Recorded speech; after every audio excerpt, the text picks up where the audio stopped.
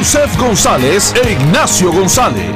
Muy buenas tardes a todos los que nos sintonizan a través de Noti 1630 AM. Mi nombre es Yusef González y estamos aquí como todos los sábados, ready y listos para dialogar y discutir las noticias más importantes sobre la economía de nuestro país.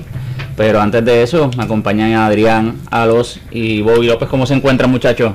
Muy bien, Yusef, con ganas de ver, explicar lo que está pasando, que son cosas muy interesantes. Fue una semana interesante. Aprendimos un poquitito de política y cocina a la misma vez. Está lo del arroz miel por ahí haciendo escante, así que ya vemos cómo está eso.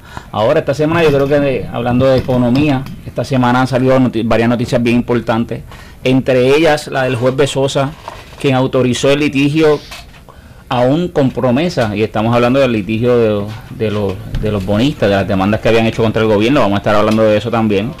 Otra de las cosas que me pareció interesante es que Hacienda hace un llamado obligatorio a los comerciantes en Puerto Rico, y es que deben actualizar la información de las cuentas del IBU, de lo que proveen los negocios, y actualizarlas con el nuevo sistema. Vamos a hablar de hecho de eso también vamos a tocar un tema por encima de el arroz integral del país, que tanto hizo ruido esta semana. Y otra de las cosas que también me pareció bien importante es que los industriales de Puerto Rico le enviaron un mensaje a los federales esta semana y piden que se mantengan los créditos por arbitrios a las foráneas con la ley 154. Ahora, no sé si ustedes escucharon, pero salió la candidata a la presidencia de Estados Unidos, la señora Hillary Clinton, pidiendo cautela a la Junta de Control Federal. La candidata presidencial demócrata afirmó que la Junta de Supervisión Fiscal, que ahora toma las decisiones económicas sobre las finanzas públicas de Puerto Rico, debe rechazar la austeridad y poner por encima de los fondos de cobertura de riesgo los intereses del pueblo puertorriqueño. Y estoy citando ahora del Nuevo Día, dice: los funcionarios federales deben respetar el gobierno propio de Puerto Rico mientras las leyes sean implementadas y mientras el presupuesto y la deuda de Puerto Rico sean reestructurados. En un artículo de opinión, la prensa, la exsecretaria de Estados Unidos sostuvo que Puerto Rico necesita una estrategia de recuperación que promueva el crecimiento y no más austeridad. Trabajando juntos, ella dice que podemos proteger el sistema de salud, las pensiones, los salarios y el bienestar de los puertorriqueños. Esto a un mes de las elecciones. Clinton afirmó que el próximo presidente de Estados Unidos debe tener una visión específica y realista para poner a Puerto Rico en un camino de estabilidad y prosperidad. Las expresiones de Clinton coinciden con la publicación de esta semana de una encuesta hecha por Latino Decision, que indica que el 74% de los electores puertorriqueños de Florida están inclinados a favorecer el 8 de noviembre ante el republicano Donald Trump. ¿Qué ustedes opinan de esto? Y especialmente ahora que el juez Bezosa le dio paso a las demandas de los acreedores. Bueno, con los respectos a los comentarios de Hillary, aunque pues me suenan fabulosos, pero tienden a ser algo genérico y como... ¿Qué politiquería? Sí, o sea, pie in the sky nos están vendiendo, como dicen los americanos. O sea, ella dice que nos vamos a quedar con el sistema de salud, vamos a salvar los retirados, vamos a resolver todos los problemas financieros sin ningún tipo de austeridad. Ya eso me suena como que estoy a punto de correr para las elecciones. O sea, las elecciones son en menos de un mes. Necesito esos votos puertorriqueños en Florida y en New York, y pues estaba tratando de venderse. No me suena como que va a haber ningún tipo de acción ni nada de ella. Bueno, llegó aquí Ignacio González. Saludos, Ignacio, ¿cómo te encuentras? Excelentemente bien, venía a una reunión de trabajo, por eso estoy un minuto tarde, pero excelentemente bien. Ignacio, ¿qué tú piensas de los comentarios que hizo la candidata a la presidencia Hillary Clinton, donde dice que no debemos tomar la austeridad como el camino a seguir para trabajar con la recuperación económica de Puerto Rico? Bueno, obviamente hay que contextualizar esas expresiones, como dice Adrián. Evidentemente la diáspora puertorriqueña cada día más tiene una influencia importante o considerable en los Estados Unidos, no necesariamente porque tengan un volumen inmenso de personas, sino más bien porque están situados en lugares estratégicos. Por ejemplo, la Florida, que que es lo que se conoce como un swing state, o un estado que puede ser tanto republicano como demócrata, y tú tienes ya que en Florida hay cerca de 1 millón de puertorriqueños. Así que obviamente es atractivo hablar o proponer ideas que vayan a tono con esos votos que pueden alinearse a favor tuyo. Eso por un lado. Sin embargo, yo coincido con Hillary. Yo creo que la austeridad ha demostrado en diferentes jurisdicciones que no necesariamente es la receta correcta para solucionar las crisis. Incluso si uno utiliza como base expresiones de personas que son autoridades en economía, como el premio Nobel Paul Krugman, como Alan Blinder, como Joseph Stiglitz, que me parece que incluso los tres son premios Nobel de Economía, quienes plantean que la austeridad, lejos de sacar a los países de la crisis o del estancamiento, lo que hacen es que perpetúan y hasta cierto punto pues, presentan unos retos negativos para las economías.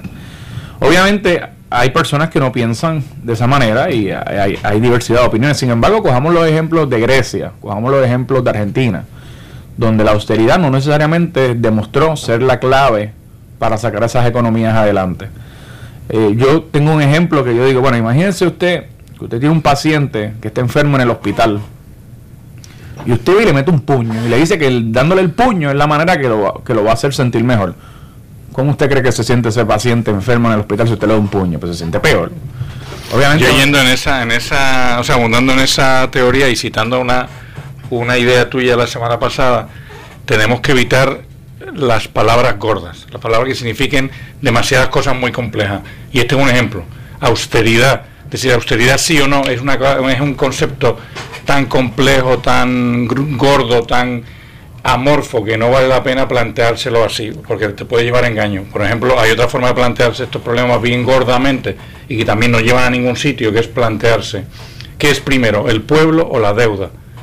Las cosas planteadas en términos tan generales no se pueden resolver. Yo lo que pasa, Bobby, de hecho, atando a lo que yo dije la semana pasada, aunque yo no soy un promotor de la austeridad, yo tampoco soy una persona que estoy fuera de la realidad.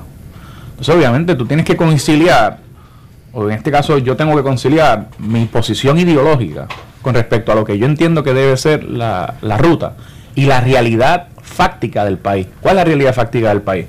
¿Hace cuánto estábamos discutiendo que había un déficit de 3.000 millones? Hace una semana, 2 o 3 semanas estábamos discutiendo. O sea, obviamente, lo que yo entiendo que debe ser la ruta tiene que ser conciliado con la realidad del país. Y obviamente, en ese sentido, uno no puede necesariamente cerrar la puerta, y en eso coincido contigo, de manera tajante, decir, no es austeridad de ninguna manera. Bueno, a lo mejor hay algunas medidas que se van a tener que tomar que podrían implicar cierto grado de austeridad, pero obviamente eso se verá en la marcha también. Es que yo creo que no hay duda de que algunas medidas de austeridad se tengan que tomar. O sea, estoy de acuerdo con Bobby que no podemos hablar de austeridad como una palabra así tan gigante y que lo único que se puede hacer es austeridad. La única manera que vamos a resolver los problemas de Puerto Rico es cortando dinero. Vamos a recortar el gasto, recortar el gasto, recortar el gasto, ¿no? Tiene que ser una combinación de factores, una combinación de soluciones, si lo podemos ver así. En algunos sectores van a tener que haber recortes, mientras en otros pues una inyección de dinero para tratar de generar actividad, ese golpe. Por eso que el principio general, si lo queremos poner en términos de principios generales, que yo creo que es que realmente lo que hay que hacer es decidir dólar por dólar cuál es su mejor sitio.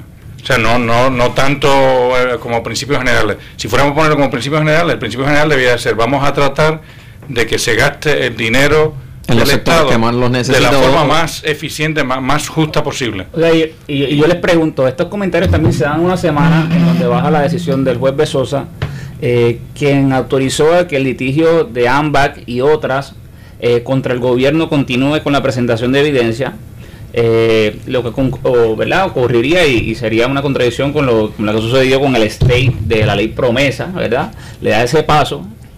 También pasan esta semana, las expresiones de Hillary pasan esta semana, también a menos de una semana de la primera reunión de la Junta de Control Fiscal. ¿Ustedes no creen que es la candidata dejándose ver quizás una línea por donde ella quiere llevar el proceso, o cómo quieren, ¿verdad?, influenciar? Porque también hay que recordar que Tim Kaine, quien es el vicepresidente o el candidato a la vicepresidencia, se ha expresado a favor de los incentivos como la 245A, como el de la 245A, que puede ser un incentivo que quizás ayude a arrancar el motor de la isla. ¿Ustedes no creen que tiene que ver con esa línea de pensamiento? A mí no me parece que ellos vayan a tener mucho contacto con la Junta. O sea, vamos a tomar el ejemplo ahora mismo Obama y Biden, el vicepresidente, aunque ambos estaban a favor de la Junta y ambos están en contra de medidas de austeridad, ellos no tienen tampoco influencia directa sobre la Junta, o sea, en sentido de que están en contacto directo con ellos constantemente, por lo menos por lo que sabemos hasta ahora. Bueno, pero acuérdate que no hay que estar en contacto directo, pero uno puede hacer expresiones y decir, mira, yo creo que quizás debes tomarle esta dirección, o cómo vamos a hacer las cosas. Uno podría decir, eso pasa todas las elecciones allá, ¿verdad?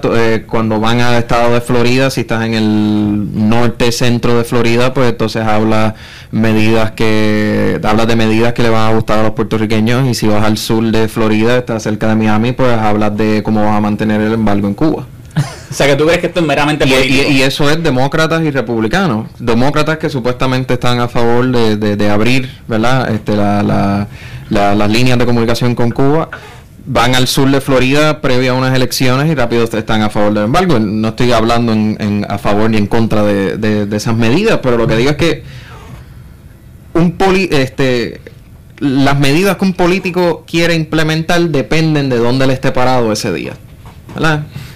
Inclusive dónde esté parado dentro del mismo estado. O sea, que yo digo que fue que la cogieron en un día que estaba hablando de la puertorriqueña en particular.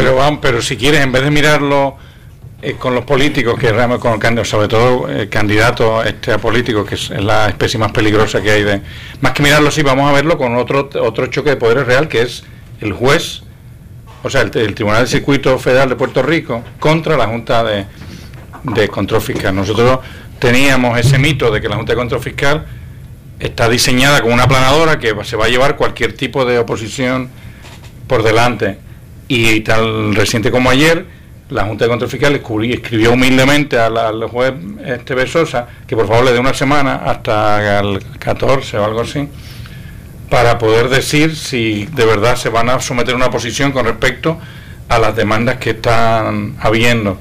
O sea, que y el juez Besosa es consciente, o sea, porque lo que se está retando es la propia ley promesa, o sea, lo que se está retando es la propia ley promesa, lo que el juez Besosa tiene ante lo que está yo entiendo que la percepción o lo que tú quieres traer es que esta percepción de omnipotencia de la Junta pues no es tan real, porque ya hay quien la está retando, el poder de la Junta. Vimos a los dioses sangrar, es lo que estás diciendo.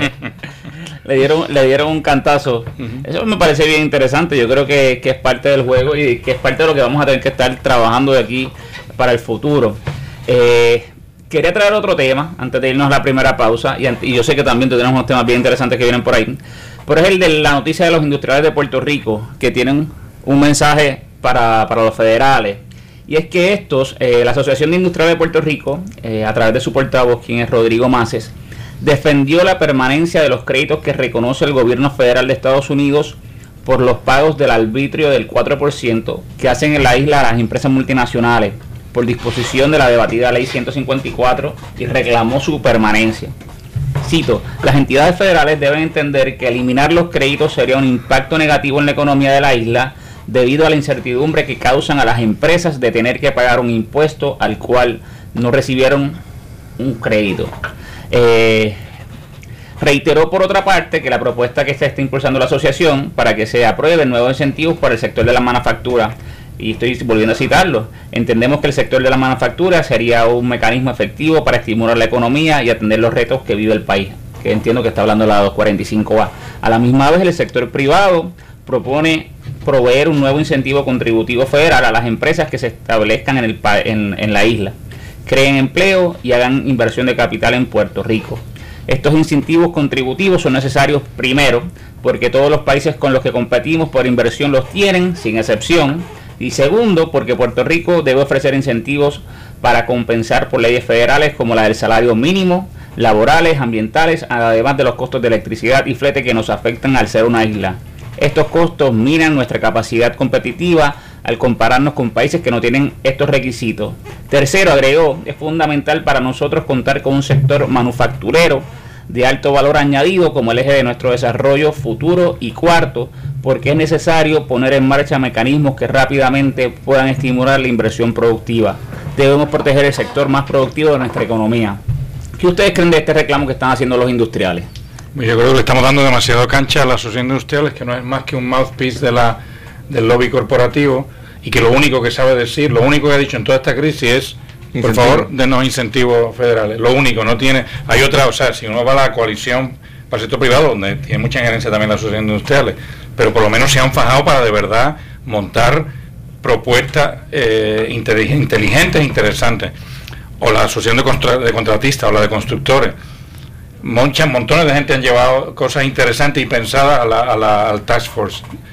La asociación industrial lo único que sabe hacer es decir, por favor, denos más, y no lo puede elaborar más, con el mismo argumento de siempre, que hacen falta para que vengan empresas a Puerto Rico, que sabemos que es una gran cosa, pero es un poquito insultante. Es una asociación que llegó a ser la crema del empresarismo en Puerto Rico, que ahora mismo esté pegada con una sola idea de decir, mira, necesitamos incentivos, y no han hecho nada por no sé, abrir la mente y decir, bueno, ¿cómo vamos a fomentar el empresarismo en manufactura? ¿Cómo vamos a fomentar, cómo vamos a jugar con lo que tenemos? Lo único que sabe hacer es llorar por lo que no tenemos. Entonces, a mí me parece que darle demasiada cancha, haberle dedicado 5 ya minutos de este programa a una propuesta que es la de las más tontas que han salido en todo el sector privado, de todo el sector privado. Digo, o sea, ya preemptive, un ataque preventivo a Ignacio. Es decir, me parecen estupendos los incentivos contributivos. No tengo nada. Lo que tengo en contra de la gente, que lo único que sabe decir es, por favor, denos incentivos contributivos. Pero viva los incentivos contributivos, que conste. Bobby López apoya los incentivos. Yo no voy a hacer un ataque preventivo ni...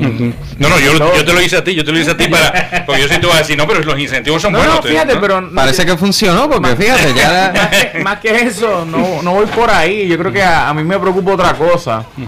Yo sí creo, ¿verdad?, que la 245A y cualquier incentivo que pueda promover el crecimiento y estimular el desarrollo de la industria es importante.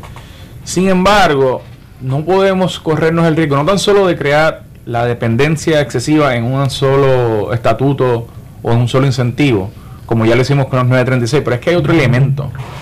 El mundo está cambiando y está cambiando rápidamente. Y yo creo que lo que conocemos hoy como en la industria y cómo funciona la industria en lo que son los próximos 10 o 15 años va a ser muy distinto. Y la cantidad de empleos que se crean hoy en Puerto Rico y a nivel mundial en la industria en 10 o 15 años va a ser muy distinto. Y eso se va a deber al desarrollo tecnológico y se va a deber al desplazamiento natural de empleados, de seres humanos empleados por máquinas que pueden sustituir las labores de esos seres humanos. Así que, aunque yo sí creo que es importante que desarrollemos la industria, a lo mejor a corto plazo podría ser importante para el desarrollo y el estimular no tan solo el sector industrial en Puerto Rico, sino la economía a través de la industria. A mediano y largo plazo tenemos que estar conscientes que tenemos que desarrollar otra área de la economía, como lo es la economía en el área de servicios, que hay un sector vibrante en Puerto Rico, como lo son también pues los servicios principalmente, pero o sea, no podemos apostar o sobreapostar al sector de la industria. Primero, porque ya sabemos lo que nos pasó cuando sobreapostamos y nos recostamos en la 936, y segundo, porque yo creo que se van a dar unas transformaciones importantes de cara a los próximos 10, 15 años. Adrián, último comentario, pero yo la primera pausa. Yo en este caso me voy con Bobby. Te amparas en la quinta enmienda. No, me voy un poquito más con Bobby, diciendo que estoy de acuerdo con él en que, pues, aunque los incentivos son importantes, they shouldn't be the end all and be all, como dicen los americanos. No debería ser el fin total, que todo desarrollo económico en Puerto Rico tiene que ser a través de incentivos contributivos. Hay otras medidas que se han utilizado en otros países que podemos implementar aquí. ¿Cómo cuáles? Bueno, además de los incentivos contributivos, puede haber un incentivo al empleo. Es decir, en otros países lo que hacen es que pues se les da una parte del salario de los empleados que ellos vayan cogiendo. Se podría dirigir específicamente a sectores que consideremos ahora que serían importantes, como por ejemplo aeroespacial. ¿Pero quién daría esa otra parte? ¿El gobierno? Sí. ¿El mismo que tiene los 3.000 millones en déficit? Bueno, no ahora mismo. O sea, ¿me entiendes? Esto es un proceso que se va desarrollando poco a poco. Pero también hay que pensar lo que es viable y acuérdate, si tú estás dando un incentivo contributivo, tú es en esencia lo mismo que tú le estás dando dinero a la compañía, es el equivalente. El problema es que el incentivo contributivo que están pidiendo los industriales, nosotros están pidiendo necesariamente el gobierno de Puerto Rico, porque la 245A principalmente sería un código de rentas internas, igual que fue la 936. Y básicamente sí, pero ese dinero que los federales en esencia están, porque es una transferencia indirecta, es una transferencia que están haciendo los federales a los estatales, ¿verdad? Pues sería, en vez de hacer esa transferencia a estas manufactureras, a estas industrias gigantes, hacerlo tal vez a unas compañías más pequeñas, ¿verdad? Que puedan aceptar estos incentivos y coger más empleados. Estas industrias grandes, estas manufactureras no van a venir aquí a crear 5,000, 10,000 empleos nuevos. Entiendo. Ahora, si tú lo dirijas a compañías más pequeñas, pues tienes un chance de que generes más empleo y por ende más impacto económico. Obviamente esto, lo que digo que no se puede poner ahora mismo, porque esto no es algo que tú puedes decir empieza mañana, porque es un proceso un poco más complejo, pero bien desarrollado. Yo creo que es mejor redirigir los incentivos para que la mayor cantidad de compañías lo puedan aceptar. Estos incentivos grandes que están hablando de la 245A, aunque buenos a corto plazo, van a impactar a pocas compañías, ¿verdad? A estas mega industrias que tenemos aquí. Lo que queremos es que eso se pueda mover a industrias locales que tienden a ser pequeñas y medianas. Y si le abonamos las industrias locales a esas megatiendas, ¿eso no podría funcionar? Se ha tratado en esto de eslabonarlo. Sí, podría ser efectivo, pero sigues corriéndote el riesgo de que si se te va a una de esas industrias grandes, no tengas un mercado sólido para poder... Todas esas que están eslabonadas van a sufrir. Bueno, vamos a la primera pausa, pero Bobby, antes de eso, ¿con qué temas que nos vienes aquí? Bueno, yo quisiera, antes de entrar a temas más pesados, acabar de comentar lo de ayer, que empezó la guerra Cofina contra eso es importante, ¿verdad? Eso es importante. Pues vamos a la pausa, vamos a hablar de eso, y después ¿con qué nos viene? Bueno, vamos a revisar unas propuestas para reformular la fórmula del 9.6 de todo el Fondo General para la YUPI, a ver si hay mejores formas de darle dinero a la Universidad de Puerto Rico. Y vamos a revisar los resultados de una encuesta que se hizo entre los jóvenes del país sobre cómo están viendo al país, cómo están percibiendo la realidad y qué sugerencias tienen. Y eso sería buen tema para que nos den una llamada más adelante, ¿verdad? Exactamente. Así que vamos a la pausa y seguimos en Economía 101. No se nos vaya nadie. Tú escuchas Noti1630, rumbo a las urnas 2016, las elecciones del 8 de noviembre. Desde que te levantas tenemos el bloque de noticias y análisis más duro y caliente de la radio. A las 5 de la mañana, Noti1 en la mañana, con Eliezer Ramos. Ya son las 7:19 y tengo en línea telefónica al licenciado César Miranda. Muy buenos días, secretario. Muy buenos días para ti y para tu público. Yo puedo hablar de mi experiencia porque yo también hago como control médico. Pero no me puede decir, pero usted no me puede decir a mí que una ambulancia de Maricao a San Juan es lo mismo que un helicóptero de Maricao a San Juan. No es real, es que no es real, doctora. A las 8 de la mañana, Ferdinand Pérez y José Sánchez Acosta la sacan del parque en Jugando Pelota Dura. Porque fíjate lo que está diciendo el gobernador. Yo he podido cuadrar este presupuesto al centavo sin coger un solo préstamo. Y a mí me parece que ese es el gran logro. Eso es una gran poesía. Si no hay servicio a la deuda, quiere decir que el gobierno puede funcionar con 8 billones de dólares el gasto operacional. Entonces la pregunta es, ¿por qué el presupuesto es de 9.1? A las 9 de la mañana, Mario Porrata se pasa por la piedra al que sea. Vamos a sacar dinero de un bolsillo para meterlo en el otro. ¿Y sabes a quién le hacen eso? Al Fondo del Seguro del Estado, a la Administración de Compensación por Accidentes Automovilísticos. Acá. Ya lo han hecho antes. Luis Fortuño lo hizo también. By the way. Que no quepa la menor duda que todos lo han hecho. De 5 a 10 de la mañana, tú escuchas Noti1630. Primeros con la noticia.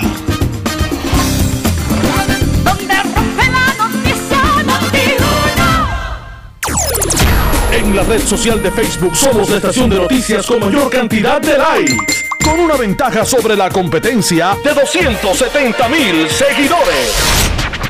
Noti1630 en Facebook es la estación de noticias en Puerto Rico de mayor poder. Busca nuestro fanpage y dale like para que recibas noticias, información, videos, fotos y encuestas.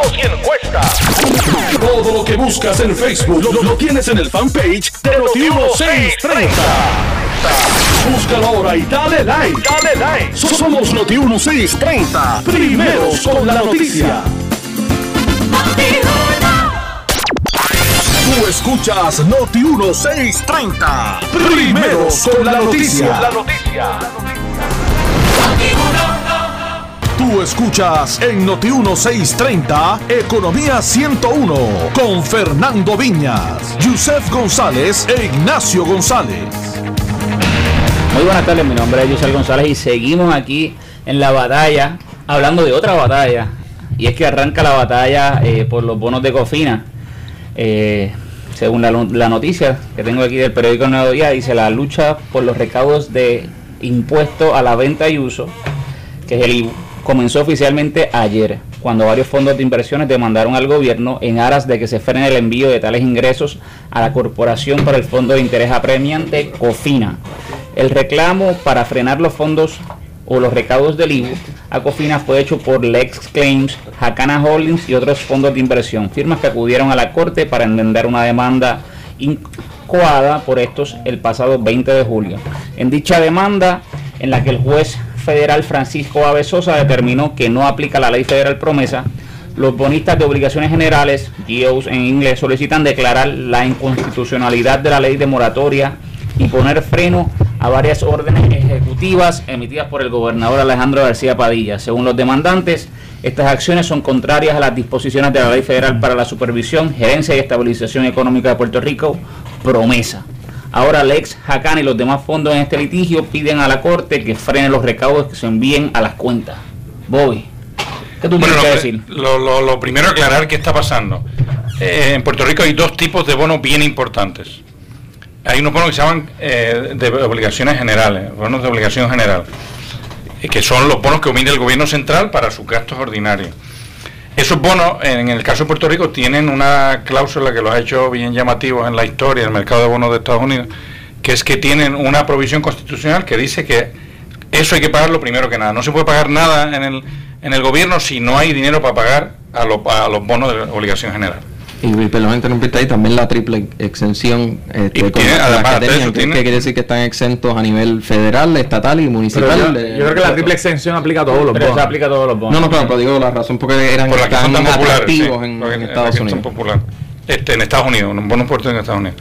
Pero tenemos claro que son bonos de obligación general, los GOs. Son bonos que se emiten y tienen una provisión constitucional. O sea, la Constitución de Puerto Rico dice que hay que pagar no se puede pagar nada hasta que no se haya pagado a esta gente. No quisiera interrumpirte, pero es importante señalar, porque en el caso, me imagino que los otros que vas a mencionar son los revenue bonds, pero eso, COFINA, voy a ir a comparar GO contra COFINA. Pero lo que quiero llegar es que los GOs en general en los mercados tienen el full faith and credit del Estado, o sea que el Estado tiene la capacidad de imponer o de gravar impuestos necesarios para pagar las obligaciones generales. Sin embargo, lo que tú estás señalando de la cláusula constitucional está en el artículo 6 de la Constitución. No es que lo tiene el bono, es que la Constitución, cuando los fundadores de la Constitución escribieron, establecieron en el artículo 6 incluso un margen prestatario, que por ejemplo es un 15% del promedio de los últimos 2 años de recaudo del fisco.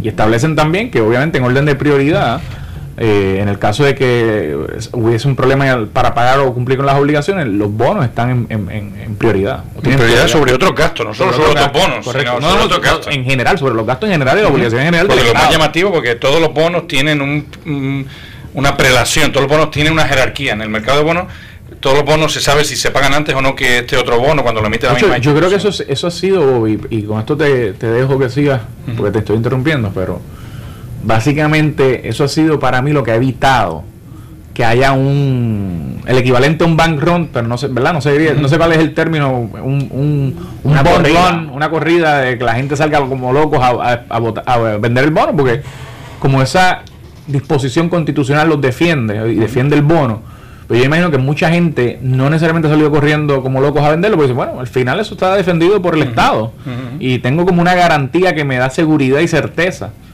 De hecho, los bonos de GO están subiendo de precio, llevan un mes subiendo de precio en el mercado de bonos de Estados Unidos. O sea, pero Bobby, sin desviarnos mucho del tema, sé que ibas a hacer la comparación entre los bonos generales y los de COFINA. Sí, simplemente para cerrar, porque es la importancia de la noticia de ayer de la sentencia del juez Sosa. Bonos generales, esos bonos garantizados por la Constitución. Por la Constitución. Y entonces, bonos COFINA fue un invento, invento suena despectivo, pero se inventaron en el 2006. Bajo Aníbal, Acevedo Vilá, y consisten en una ley que declaró la propia ley, este dinero, la mitad de lo que se recaude del IVU, una cantidad de dinero que se recaude del IVU, se va a depositar en un fondo, y ese fondo no va a estar sujeto al clawback, no va a ser inferior a los GOs, sino que no se puede usar, si no hay dinero en los GO, que el GO resuelva, o sea, que los bonos generales resuelvan, el dinero de COFINA, que así se llaman los fondos donde se dejan ese dinero del IVU, el fondo de COFINA no se puede tocar. Claro, esto es un poquito, era una especie de maroma legal, porque es una ley yendo por encima de una constitución, dependiendo de cómo uno lo vea. Pero vamos, el gobierno hizo varias consultas legales que están publicadas en la página del banco, del GDB, del Banco de Fomento. No entiendo, eso no lo entiendo muy bien. Explícame eso, porque yo no veo la... O sea, bueno, depende cómo esto está sujeto a interpretación. Si es una ley yéndose por encima de la Constitución, el caso es que tú digas que esto dinero que tú estás sacando del IVU y lo estás poniendo en este fondo que se llama COFINA no puede ser usado para pagar GOs, eso para mucha gente es como decir ir contra la Constitución, porque la Constitución dice nada puede ir por encima de los GOs, de los bonos de obligación general. ¿Me entiendes? Entonces tú decir esto no puede ser usado para pagar GOs, pues es como una contradicción. Una contradicción. De hecho, ese es el pleito. Bueno, no voy a decir que ese es el pleito que se está empezando a dirimir ahora o que se empezó ayer. ¿Ves la controversia? La controversia está en el sentido de, porque ahora mismo, ¿qué está haciendo? Hasta ahora, ¿qué está haciendo el gobierno de Puerto Rico? Pues está cogiendo dinero de IVU y pasándolo a COFINA, como dice la ley 194, la ley de COFINA. O sea, cogiendo los primeros meses del IVU y mandándolos a depositar en el fondo de COFINA para eventualmente poder pagar todos los meses eso a sus bonos de COFINA. Pero entonces estas corporaciones, o sea, Jacana y Lex, bueno, y más gente, se han puesto a decir, no, que no se envíe dinero a COFINA, porque los que tenemos bonos de GOs no podemos ser puestos atrás de COFINA. O sea, si a nosotros no se nos está pagando, que no se pague a nadie y que no se pague a COFINA. No se está pagando a COFINA, estrictamente hablando, se está depositando en COFINA, pero ellos dicen, no, ni que se deposite en el fondo de COFINA. Fíjate, eso es un argumento interesante, Bobby, y la verdad es que es importante hacer el análisis, porque obviamente en el caso del GO la protección es constitucional, y en el caso de COFINA sería una protección legal o una protección de una ley. Y en orden de jerarquía, la Constitución obviamente es la ley máxima del país. Es el argumento de Jacana y de Lex Claims. Interesante. Mira, no es el argumento, vamos a ver. Eso es lo que está detrás de todo esto, porque desde el día 1 que esa ley se aprobó, mucha gente estaba diciendo, cuando había dinero no hay problema, porque era una en el 2007, 2008, 2009, era como esto teórico, es decir, ¿quién tiene más importancia? Pues a mí, mientras que me paguen mis bonos, a mí me da igual si de verdad son más importantes que el otro o no. Eso es la realidad. 2007, 2008, 2009, 2010. El 2011, ya cuando el dinero empezó a escasear, el gobierno tuvo que salir a pedir opiniones a bufetes de Estados Unidos, a ver que le dijeran, pero atento, que COFINA... Que COFINA está por encima, dice está por encima. Sí, se dice que... Lo que pasa es que esto se dice con un lenguaje un poquito más técnico. Tú no dices que COFINA está por encima de la Constitución. Tú lo que dices es que esta ley prevé que no se coja... Que no entra en contradicción con la Constitución en todo caso, no es que esté por encima. Exactamente, simplemente que esta ley provee que no es global, que tú no puedes sacar dinero de ahí para pagar otras cosas, para pagar fondos generales. La pregunta, fíjate, la interpretación podría ser, y eso habría que estudiarlo, pero la interpretación podría ser, si el dinero de COFINA se descuenta antes de que entre al fondo general, podría entonces no necesariamente entrar en contradicción con la Constitución, porque la Constitución lo que habla es del dinero que está con respecto a los ingresos del Estado en las arcas del Estado. Pero si el descuento se hace, y aquí sería excelentemente tener a Fernando para discutir esto, pero si el descuento se hiciera antes de que entre a las arcas del Estado, pues podría haber un espacio. Ese es el argumento de la gente de COFINA, decir, pero es que eso está hablando de los fondos generales. Esto no es un fondo general, esto es un fondo especial que está dotado antes de que lo que sea. Argumentos legales hay. Yo no soy, de hecho, yo soy bastante contrario a worship las leyes y a decir, mira, si están las leyes, porque las leyes son voluntades humanas expuestas en el papel. En resumidas cuentas, ¿qué podemos sacar de toda esta discusión que se está dando actualmente? Bueno, de esto que empezó ayer, Es simplemente empezó la guerra, como cuando había dinero, no había guerra entre bonistas de GIO, pero ahora empezó la guerra de si no todos los bonistas somos iguales. Esto es un preview de lo que va a pasar. ¿Cómo puede impactar esto a nivel social a Puerto Rico? Bueno, todo depende de lo que ocurra en los próximos meses, particularmente con la decisión del juez.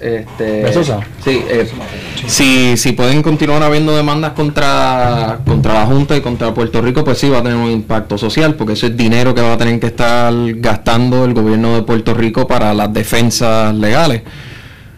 Mientras este proceso se pueda llevar a cabo, pues ya sea a través de mediación o a través de la Junta misma, pues eso minimiza un poco el impacto a corto plazo sobre el impacto social. Ahora, a largo plazo sí vamos a ver un impacto grande sobre Puerto Rico, porque al fin y al cabo algo se va a tener que pagar, y los bonos que el % mayor se les va a pagar van a ser los GOs y COFINA, porque son los dos más importantes. Los que tienen más dinero. Y los que tienen más dinero. Eso yo creo que no hay ni discusión, para mí son los dos. O sea que sí va a haber un impacto social a largo plazo particularmente. Bueno, me dicen que tenemos un amigo aquí invitado, tenemos un amigo especial aquí. Fernando, ¿cómo tú estás? Buenas tardes, ¿cómo están ustedes? Todo bien, Fernando. Aquí. Me llena de alegría escuchar la voz de Fernando en este momento. Respondiendo al pedido de Ignacio. Exactamente, eso fue. Es bueno tenerte aquí con nosotros, así que yo sé que quieres hablar de esto. Adelante. Con nosotros, Fernando Viña. Buenas tardes. Brevemente, en el 2006 se estableció un nuevo impuesto en Puerto Rico que se llama pues el impuesto sobre bienes y uso, ¿no? El SUT o de ventas y uso. De venta y uso, perdón. Y el argumento en el 2006 legal fue que como no existía ese ingreso en el momento en que los padres de la Constitución, los constitucionalistas redactaron la Constitución, y ellos hablaron de recursos disponibles, y ese es un tema que va a terminar obviamente en el tribunal. Vamos a determinar quién es qué es un recurso, y eso es una definición bastante amplia. Los que están en favor de COFINA dicen, mira, en el 1952 no existía el IBU. Por lo tanto, no podemos, los GO bondholders no pueden contar con ese recurso. Ese es el argumento. Entonces, el otro argumento, que creo que ya lo mencionaron anteriormente, es este es un ingreso que se separa y va a un fondo especial antes de entrar al fondo general. Por lo tanto, no es recurso del fondo general. Okay. O sea que mi intuición jurídica me llevaba por el camino correcto. ¿Y dónde tú piensas que va a acabar esto, Fernando? Bueno, mira, esto es el típico food fight. O sea, aquí como falta dinero, todo el mundo está peleando por el dinero. Creo que hay espacio para la reconciliación de las dos posiciones. Aquí todos los acreedores con los que yo he estado conversando a través de los años, de los meses, están dispuestos a hacer cierto nivel de concesión. El entorno, el ambiente no ha sido el más propicio para cuadrar una negociación razonable. Por lo tanto, pienso que al final del día va a haber una reconciliación de las posiciones, entendiendo yo que el bono de obligación general y la garantía constitucional tiene que ser sostenida, y entendiendo también que la ignoración del impuesto de venta y uso, esa ignoración debe ser sostenida también en el tribunal. O sea, yo creo, y hay espacio para reconciliar esas dos posiciones. No necesariamente tenemos que entrar en pelea. Lo que sucede es, pues claro, que en este contexto el gobierno está utilizando la coyuntura pues para tratar de retener la mayor cantidad de ingresos, de mantener la mayor cantidad de ingresos en el fondo general.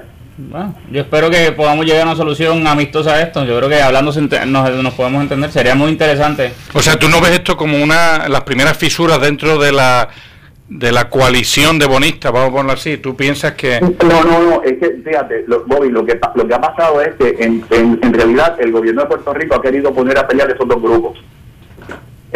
Y bueno, hay una disputa real que yo no voy a subestimar, porque el argumento es bien claro. O sea, ¿qué es recurso disponible? En la medida que el IBU sea un recurso disponible del Estado, pues entonces sería parte del GO. En la medida en que ese ingreso no estuvo ni en la mente ni en la concepción de los que redactaron la Constitución, y esos peces, pues entonces obviamente se sostendría COFINA. Yo creo que hay espacio para reconciliarlo. Yo creo que el bono de obligación general es el bono de mayor importancia y mayor rango y mejor rango en Puerto Rico. Creo que el bono de COFINA es un bono excelente, y para que Puerto Rico pueda tener credibilidad y regresar a los mercados y acceder a tasas de interés razonables, los contratos y compromisos que ha hecho Puerto Rico deben de alguna manera sostenerse. Claro, lo tengo en raro. Bueno, Fernando, un millón de gracias por siempre tenerte. Disculpen No, hombre, eso nos hacía la falta, porque yo puedo tener la intuición jurídica, pero el conocimiento de la banca lo tienes tú. Así que ahí tenemos a Fernando Viño. Abrazo, Fernando. Bye. Bueno, amiga mía, vamos a una pausa y cuando regresemos acabamos con los próximos dos temas y abrimos la línea. Seguimos en Economía 101, no se nos vaya nadie. Esta es Noti 1630. Noti 1630. Primeros con la noticia. Tú escuchas Noti 1630. La emisora de noticias que fiscaliza el gobierno. Al admitir que está sacando dinero del pueblo de San Juan para mantener a estos boquisucios, que lo único que hacen es violar los derechos de las otras gente, y ellos se cantan como las víctimas. Puerto Rico se merece mejor. Si ellos quieren tener un diálogo, se puede tener un diálogo. No que vengan a decir, que la deuda es mala, que esto es malo. No, vengan con ideas concretas, que no sean estúpidas, y se les va a escuchar. Siempre primeros con la noticia. Agárrate, Tolentino. No se queda solo presidente Cameral en lío por alegada corrupción gubernamental. Muy buenos días, Puerto Rico. Soy Eliezer Ramos y bienvenidos a Noti1 en la mañana. Nos encontramos en el Tribunal Federal, donde hoy continuó el juicio por corrupción gubernamental. A esta hora nos encontramos en la Fortaleza. El gobernador Alejandro García Padilla convirtió en ley el proyecto de la Cámara 1984 que faculta a los empleados públicos a reducir sus jornadas laborales mediante acuerdos voluntarios con sus patronos. La que representa la voz del pueblo. Mire, usted tiene que ser consistente con lo que usted cree. Exactamente. Yo lo que me pasa con este tema, yo creo que pero el derecho es a que todo el mundo se exprese libremente. Claro, pero para que todo el mundo se exprese libremente, no puede haber alguien que diga, no, este no me gusta, pues ese no. Sí, pero una cosa, tenemos que ser consistentes. Está bien, lo que llama quien te dé la gana, Falú. Lo que pasa es que está haciendo. Tienes toda la razón. Hay que darle derecho a todo el mundo a que se exprese. Somos Noti 1630. Primeros con la noticia.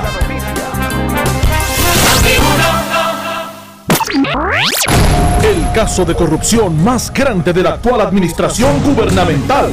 Además de Anaudi Hernández, las autoridades federales arrestaron a Ivonne Falcón y su hermana Marielis Falcón Nieves, Sonia Barreto, Sari López, directora de la Oficina de Ayuda del Ciudadano en Fortaleza, Xavier González Calderón, administrador de la Cámara de Representantes, y su ayudante Glenn Rivera Pizarro, Víctor Burgos y Carlos Luna.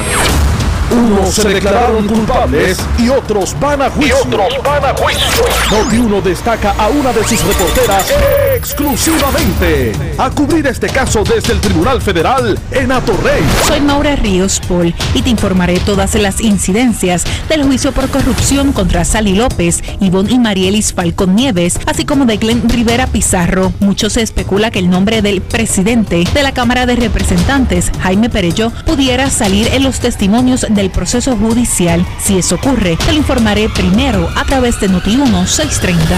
No te puedes despegar de Noti1 630. Primeros con la noticia.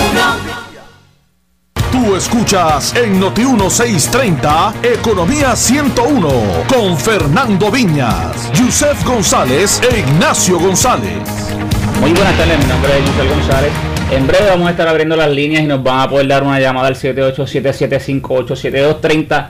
Pero Bobby, tú trajiste una encuesta bien interesante de los jóvenes, ¿correcto? Exactamente. Así que háblanos de esa encuesta y después abrimos las líneas. La empresa, la iniciativa Global Shapers, que es para una institución que quiera hacer que una institución sin fines de lucro que quiera hacer que los jóvenes tomen más parte en las decisiones que llevan a los países hacia adelante. Pues esa empresa contrató a la empresa Estudios Técnicos para que hiciera una encuesta entre los jóvenes, para ver que realmente cómo los jóvenes ven al país. Y entonces hay unos resultados bien interesantes que quisiéramos compartir con ustedes para que también nos den su opinión, para ver si estamos alineados, pues todas las distintas estratas de la sociedad, estratas o esferas de la sociedad. Y vamos a ver lo que nos dicen, qué piensan los jóvenes del país. Los jóvenes que se entrevistaron, que fueron unos vamos a ver, 1.600 o 1.700 jóvenes los que fueron entrevistados. Que tienen una edad promedio de 25 años, donde el 70% eran solteros. Pues tienen unas ideas bien interesantes. Por ejemplo, a mí me llamó mucho la atención cuando se les dice en qué instituciones tienen más confianza. Bueno, una que no llama mucho la atención porque es casi un tópico, es decir, la institución que tiene más confianza en la legislatura y en la rama ejecutiva. Y curiosamente, y en Hacienda, son las instituciones con menos confianza entre los jóvenes. Y las instituciones con más confianza entre los jóvenes, curiosamente, son las instituciones sin fines de lucro, eso se puede entender. Las corporaciones privadas locales, eso es bastante llamativo porque hace 20 años, en los 60, lo que sea, los jóvenes era algo completamente diferente. Completamente en contra de las corporaciones privadas. Y luego, en tercer lugar, la Universidad de Puerto Rico. Tiene gran confianza entre los jóvenes de este país. Y así intermedio, está bien curioso porque una institución que tiene un apoyo intermedio entre los jóvenes son las iglesias, que están a medio camino entre la legislatura, que tiene un 8% de aceptación, y las corporaciones, que tienen un 41%, las corporaciones privadas de Puerto Rico, que no las internacionales, que tienen un 41% de aceptación. Luego también es bien interesante que cuando se le pregunta a la gente, a los jóvenes, ¿en qué debe enfocarse el gobierno? ¿Desarrollo económico, tener un presupuesto balanceado o la educación pública? La mayoría de la gente, o sea, el 47% de los jóvenes desarrollo económico. Dicen desarrollo económico. En tercer lugar en segundo lugar la deuda y en tercer lugar la educación pública y educación especial. Son planteamientos bastante innovadores, o sea, para mi modo de ver se desvían un poquito de lo tradicional. Por ejemplo, hablando del cómo hacer el desarrollo económico, el 68%, bueno, vamos a ponerlo al revés, solo el 11% piensa que hay que atraer inversión extranjera, el 68% piensa que hay que incentivar a la empresa local. Eso es más convencional, se entiende, es mucho más romántico, más atractivo. Entonces, pero cuando dice cuáles son los problemas de este país, esto es para mí es bien interesante porque se ve que están muy influidos por toda la histeria mediática que llevamos en los últimos 3 años o 4 años. Cuando dice cuál es el problema real que afecta al país, no es el desempleo, la desigualdad está en tercer lugar, que en otros países eso es como el primer lugar. Los jóvenes dicen, mira, es que hay mucha desigualdad, es un tópico, es también una idea así bien grande, pero que es bien atractiva. Lo primero que enfocan, el problema más importante que tiene Puerto Rico es la falta de transparencia gubernamental. Eso es bien curioso. Eso va en línea con lo que comentamos la semana pasada, que lo único que ha hecho hasta ahora la Junta de Control Fiscal es decir, por favor, díganme dónde está el dinero. Que cada corporación de Puerto Rico me mande un reporte. ¿Cuál es la posición real? ¿Dónde está el dinero? O sea, ¿cuánto dinero está ganando cada uno y cuánto dinero está gastando cada uno? Eso es lo único. O sea, antes de poder hacer cualquier cosa, yo necesito saber dónde está el dinero. Entonces, ¿qué más? Y queremos que nos llamen ahora para que nos digan qué piensan de estas...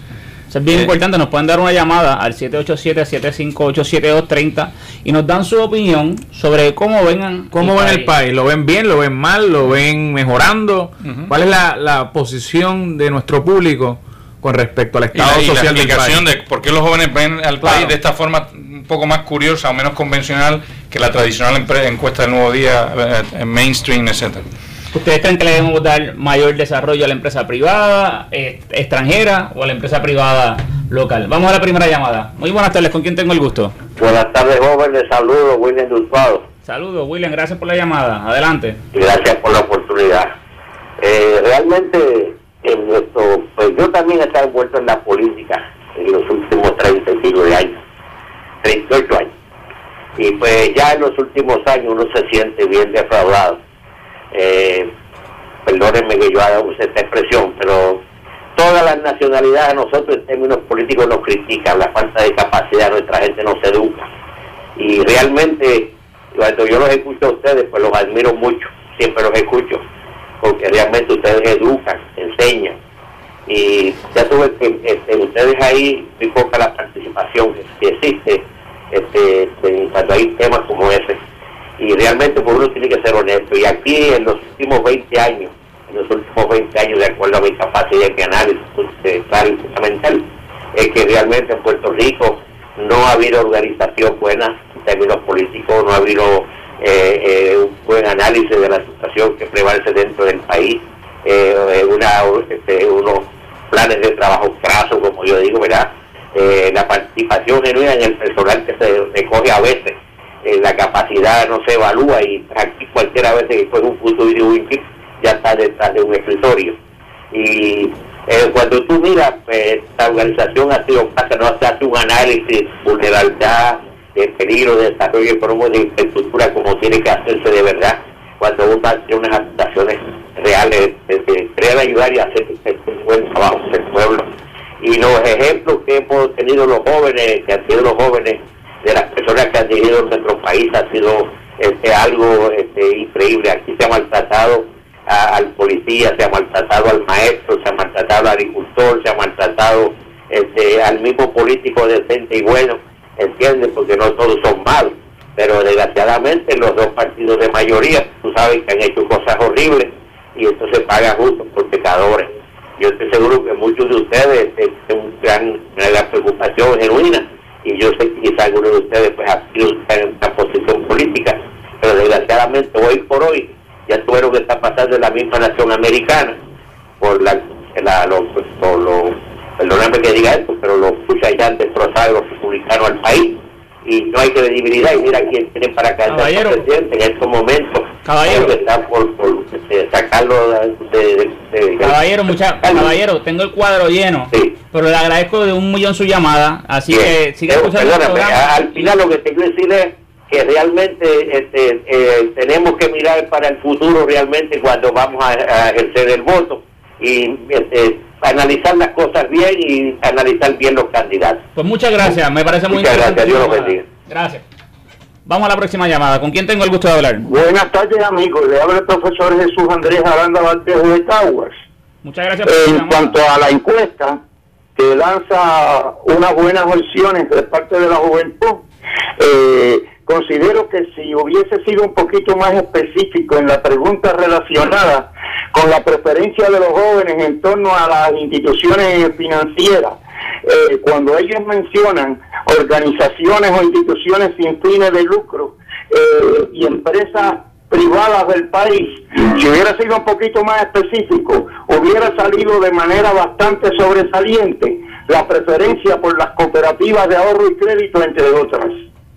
Porque yo participé, dirigí una encuesta en que eso fue así en toda el área metropolitana. Por último, y seré breve, un minutito por favor, como ustedes son educadores, quiero darles a conocer, y ustedes están invitados, una actividad que va a haber el día 23 de octubre, mes del cooperativismo, el 23 de octubre, a las 2 de la tarde, cae domingo, en el local del sindicato de la FPT, que queda en la calle de Diego, ¿verdad? Esquina a calle 13, y los participantes van a hablar sobre la doctrina socioeconómica, entiéndase, cooperativismo, sindicalismo, socialismo y doctrina social cristiana. Los exponentes van a ser Jesús Andrés Aranda, Ramón Reyes, el padre Pedro Ortiz y el líder sindical